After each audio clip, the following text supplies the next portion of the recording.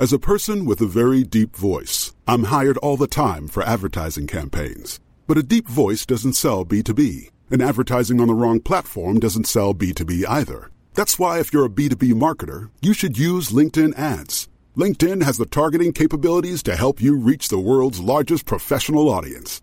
That's right, over 70 million decision makers all in one place. All the big wigs, then medium wigs, also small wigs who are on the path to becoming big wigs.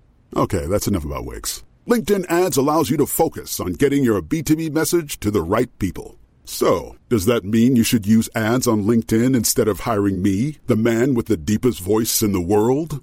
Yes. Yes, it does. Get started today and see why LinkedIn is the place to be to be. We'll even give you a $100 credit on your next campaign. Go to linkedin.com/results to claim your credit. That's linkedin.com/results. Terms and conditions apply.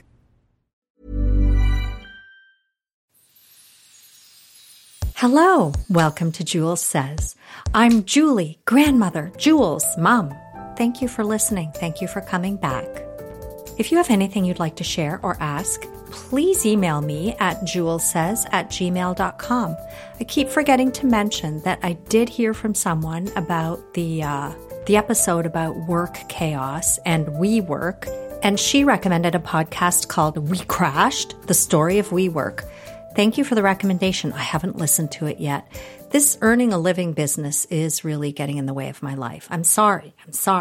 I haven't been to any live virtual concerts. I've been not doing much, actually, other than working. And today was a long day, too. And one of the other challenges is I'm terrible at social media. Maybe your Nan is, too, so forgive me. But when I see things that are said or printed about my daughter, my reaction is quite visceral. Do not mess with the cubs. I don't care how old they are. As long as I'm alive, I still feel the same way about them. And this is even about stupid things. I've learned not to read comments and mean posts about Catherine for the most part. She doesn't care, and so I shouldn't either. You have to expect that if you're in the public eye. And just as I try not to give oxygen to dodgy characters, I sincerely do try to ignore what does come to my attention and not be irritated by it. There's no point.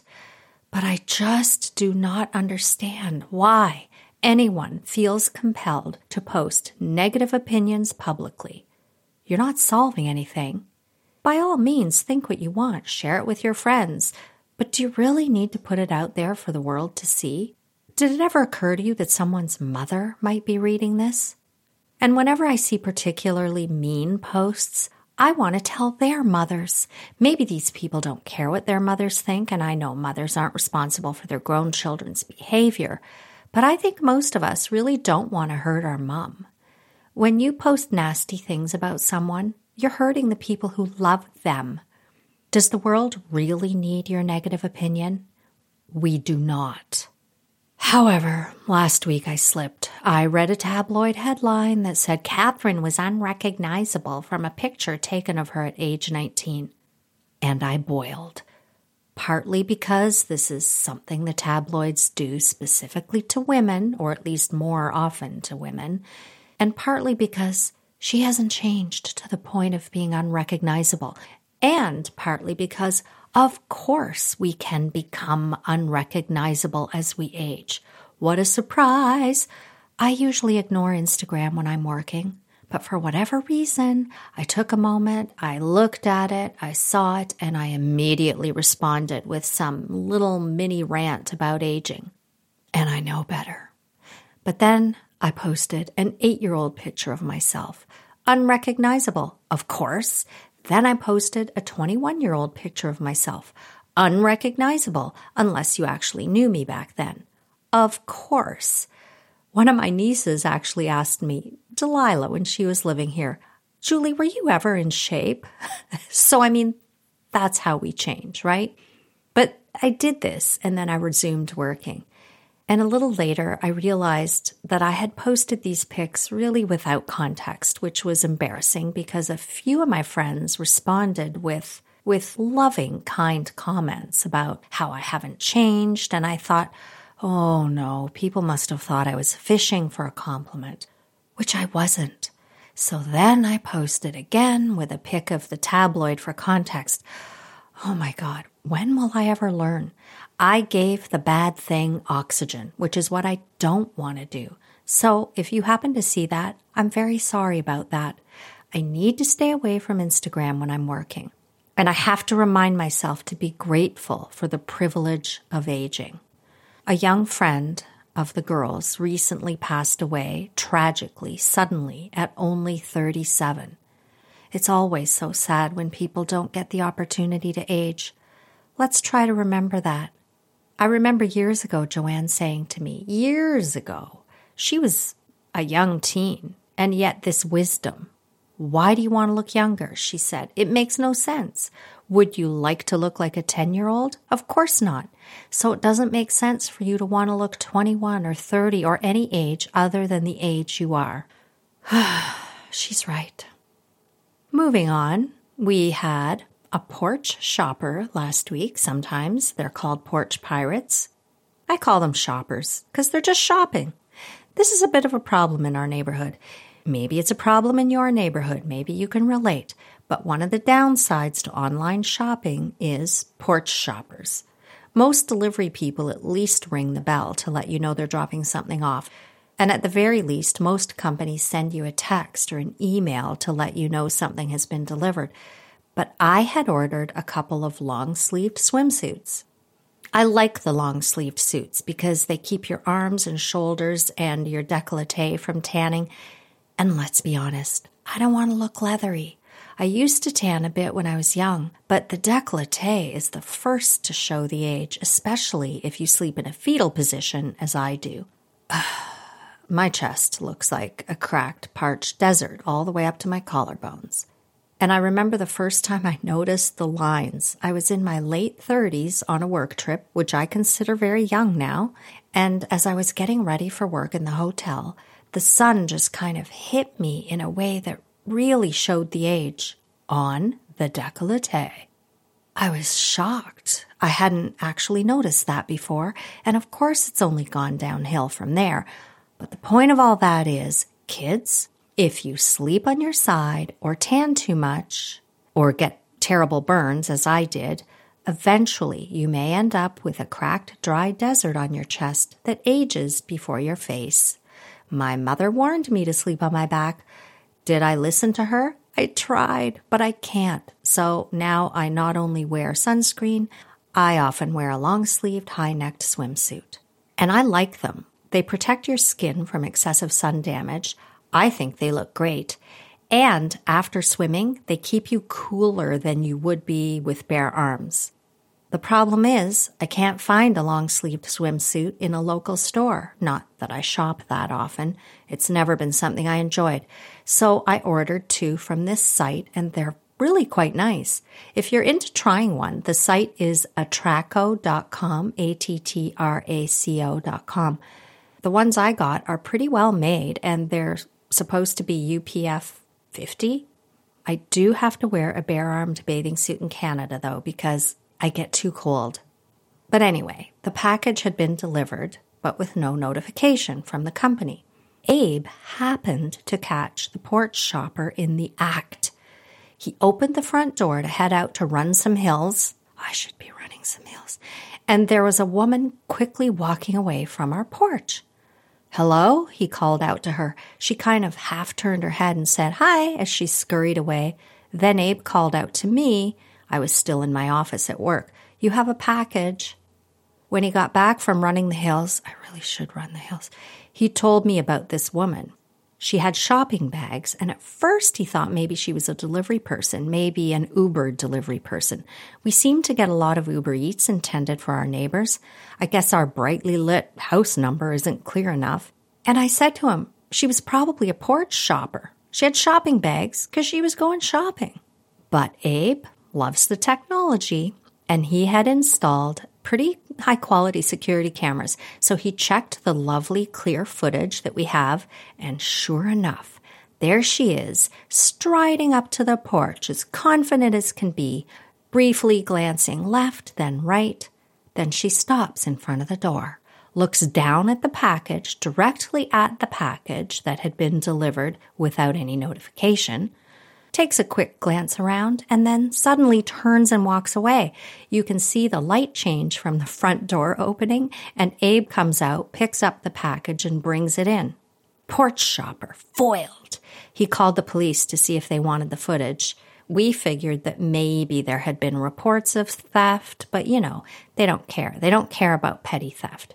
Even when Carrie called them a while back about a voyeur on her second-level deck who was about to enter her unlocked screen door, they didn't care.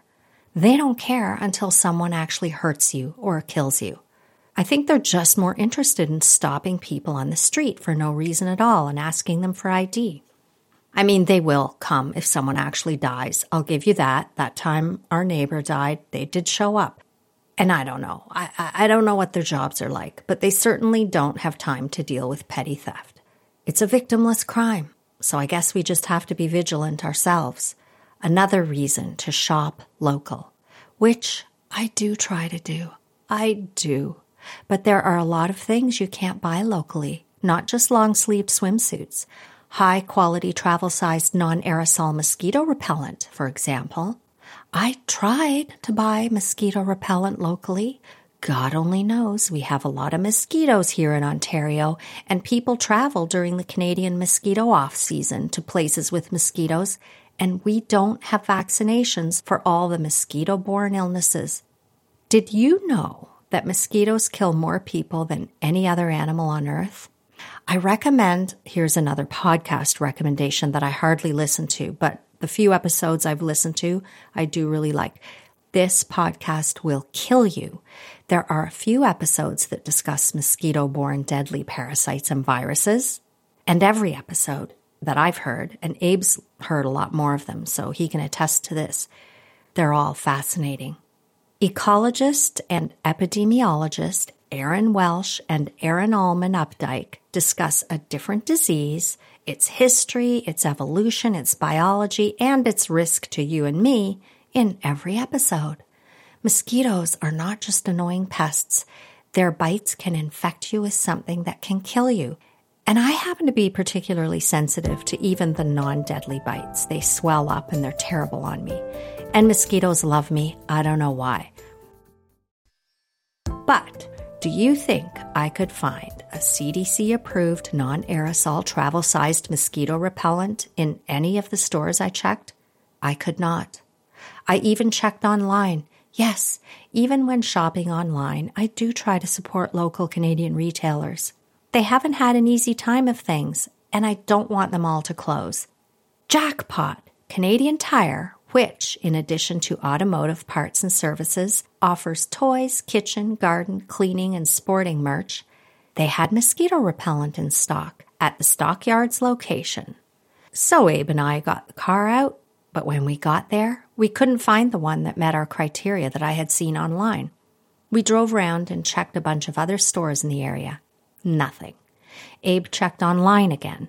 They have 10 of these in stock. I know they should because I checked before we went. We figured we must have somehow missed them, so back we went. We asked a staff member who very helpfully went to check the stock in the back, or so he said. He returned empty-handed. After that, we came home. Abe logged in online and ordered something from Amazon in about 5 minutes that's being delivered this week. We didn't want to do it, but we had a deadline. Sorry, Canadian retailers, we tried. But the Porch shopper, Abe changed the settings on the Porch camera to notify him whenever there's movement near the door. So, it's good that we're notified, but in a way, it can be a bit annoying. Have you ever heard of a YouTuber called Mark Rober? His content is great. Fred's going to love it when he's a few years older. One of his series is glitter bombs with hidden cameras, so people who steal packages from his porch are filmed as they open the package and enjoy a glitter explosion. I'll put a link in the description, or you can just look up Mark Rober on YouTube. It's quite gratifying. Obviously, I'm not an engineer, so I suggested to Abe that we should get a cat, and then Instead of disposing of the cat litter like any other normal person, we could package it up and put it outside for porch shoppers. We could use old shipping labels and just change the address to something like 1010 Bum Alley so they aren't sure of the source of the package when they open it. I mean, they always collect multiple packages. They can't prove it came from us, and they probably wouldn't remember where each package came from anyway. Well, I'm full of ideas that never happen. Speaking of the porch and the door alarm, I was awakened late Saturday night. Well, actually, it was really early Sunday morning to the front door and the door alarm. My first thought was, wow, Abe has gone out to run the hills pretty early. Oh, God, I should be running those hills. It's pitch black outside. And then I looked at the clock and realized it was only about 1:30 in the morning. That would have been really early for him to be going out to work out. So my next thought was, well, that can't be good news. He's either ridiculously stressed or something's going on. I heard the alarm and the door a couple more times, I think. I was kind of half asleep, and realized that the party next door was still going on. Now it all made sense. We're in a semi-detached house, which means we share a wall with our neighbors. Now, when we did our renovation, Abe put really high-quality insulation on our side of the building and added framing. But that gorgeous exposed brick on the other side means no insulation, so it's a lot louder than it needs to be. And theirs is a multi-unit residence with tenants. If you've listened to any of my other episodes, you may recall me talking about loud parties with woo girls. But even without the woo girls, I didn't hear any that night. It can get loud, especially the bass of the music and the high-pitched drunken cackling. So Abe had gone over to ask them to turn the music down. I mean, I wouldn't have bothered, to be honest. I mean, why? A bunch of drunk 30-somethings are very unlikely to respond with, "Why, yes, sir. No problem, sir. We'll turn this down right away, sir. My goodness, look at the time. Everyone at the party, it's quite late. We should shut this down so we can enjoy our day tomorrow." No, such a response is highly unlikely. So why bother? The problem is, I can maybe sleep through a little noise. What I can't sleep through is feeling angry. And some of us tend to project our standards onto others. So if one of my neighbors knocked on my door and asked me to turn it down, I would, number one, be mortified that I had disturbed them, and I would turn it down. I'm quite sure I would have done this even in my 30s, but then again, I was already old in my 30s. When Abe returned to the bedroom, he did not look happy. I asked him how his visit went. All I remember him telling me was that the guy told him to get the fuck off his porch. Okay. That explains why the music was suddenly much louder, and then there was pounding on the shared wall. That was not a figment of my imagination. However, the party did seem to wrap fairly soon after that. I don't know whether Abe's visit was the catalyst or whether it just would have happened anyway. Needless to say, Abe did not get a very good sleep that night, partly because of the noise, but also, when you have a confrontation like that, you're in knots, and it feels awful. So I'd be interested in hearing from anyone if you have some suggestions for handling these situations. Some of the things I would think would be, for example, if you're the one having a party and you think it might carry on loudly a little too late, the least you can do is warn your neighbors. Then they can decide to wear earplugs to bed. Are earplugs comfortable to sleep in? No. But if you're not doing this often and not on nights you know they're working the next day, hopefully they'll understand. Because even though there are city noise bylaws, they're actually impossible to enforce. No one cares. The police are busy arresting murderers, rapists, no, they don't arrest rapists, checking ID for people walking around their neighborhoods, issuing traffic tickets, ignoring petty theft. They certainly don't have the time or the inclination to deal with something as inconsequential as a noise complaint. Whenever Carrie and Alan have a party, they take it a step further. They invite the neighbors.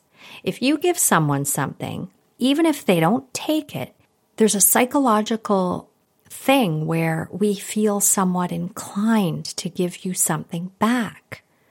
I learned all about how this works on a Hidden Brain podcast episode. Okay, I'm giving you so many recommendations. You're not even going to have time to listen to Jules Says. The episode is Hidden Brain Persuasion Part 1. In Carrie and Alan's case, usually the neighbors actually come to the party. I mean, Carrie is a lot of fun. If you're ever invited to Carrie's party, you should go. But if you're the neighbor of the partiers and those pricks haven't invited you, I think the best thing to do is just seriously put some earplugs in and bear it. And maybe the next day or the next time you see them when they're not hammered and more likely to listen, maybe then ask them to try to remember to turn it down if it gets past a certain time, or at least warn you if they think it's going to go late. And if it's a chronic problem, I don't know what you could do about that, if anything. Find some sound protection that actually works, that isn't so uncomfortable. I don't think you can do much else. I mean, I know that one thing you can count on is change, but it could take them 20 years to move, and maybe you don't want to move. But even those run-of-the-mill squishy earplugs do shut out a lot of the sound, and they're better than nothing, I guess. Or I guess you could move to the country. That's one of the benefits of not being in a city. Anyway, if you have any better suggestions, let me know, because I know this is going to happen again. Thank you so much for listening. If you have anything you'd like to share or ask, email me at julessays@gmail.com. I'd like to hear what you think. Have a nice week.